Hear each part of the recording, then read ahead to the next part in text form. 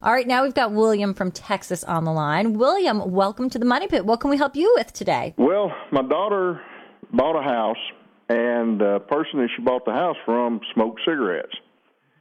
And the house, as soon as you walked in the door, the cigarette smell hit you. And it was basically throughout the house.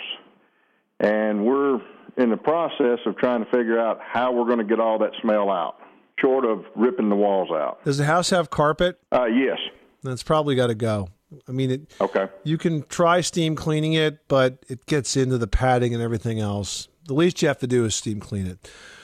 But what you want to do on the walls is you want to paint the walls with a really good primer. And so an oil-based primer or an alkali-based primer will seal in that odor. Clean the walls well. Use a TSP, trisodium phosphate, to wash them down, and then prime the walls. If you don't prime the walls, the odor will basically permeate right through the new paint. But if you clean them and you prime them well, that will go a long way towards getting rid of a lot of that odor. That plus removing the carpet, or at least steam cleaning the carpet, are the two most important things to do. Yeah, and you know what? If you do end up removing the carpet, make sure they remove the padding as well. And if it's a wood subfloor, you want to paint it again with that same, odor blocking primer, because that will do a lot to help with that as well. And I don't know if you've held on to any of the draperies or any other soft goods from the previous owners. Just get rid of them or really have them cleaned well. Okay.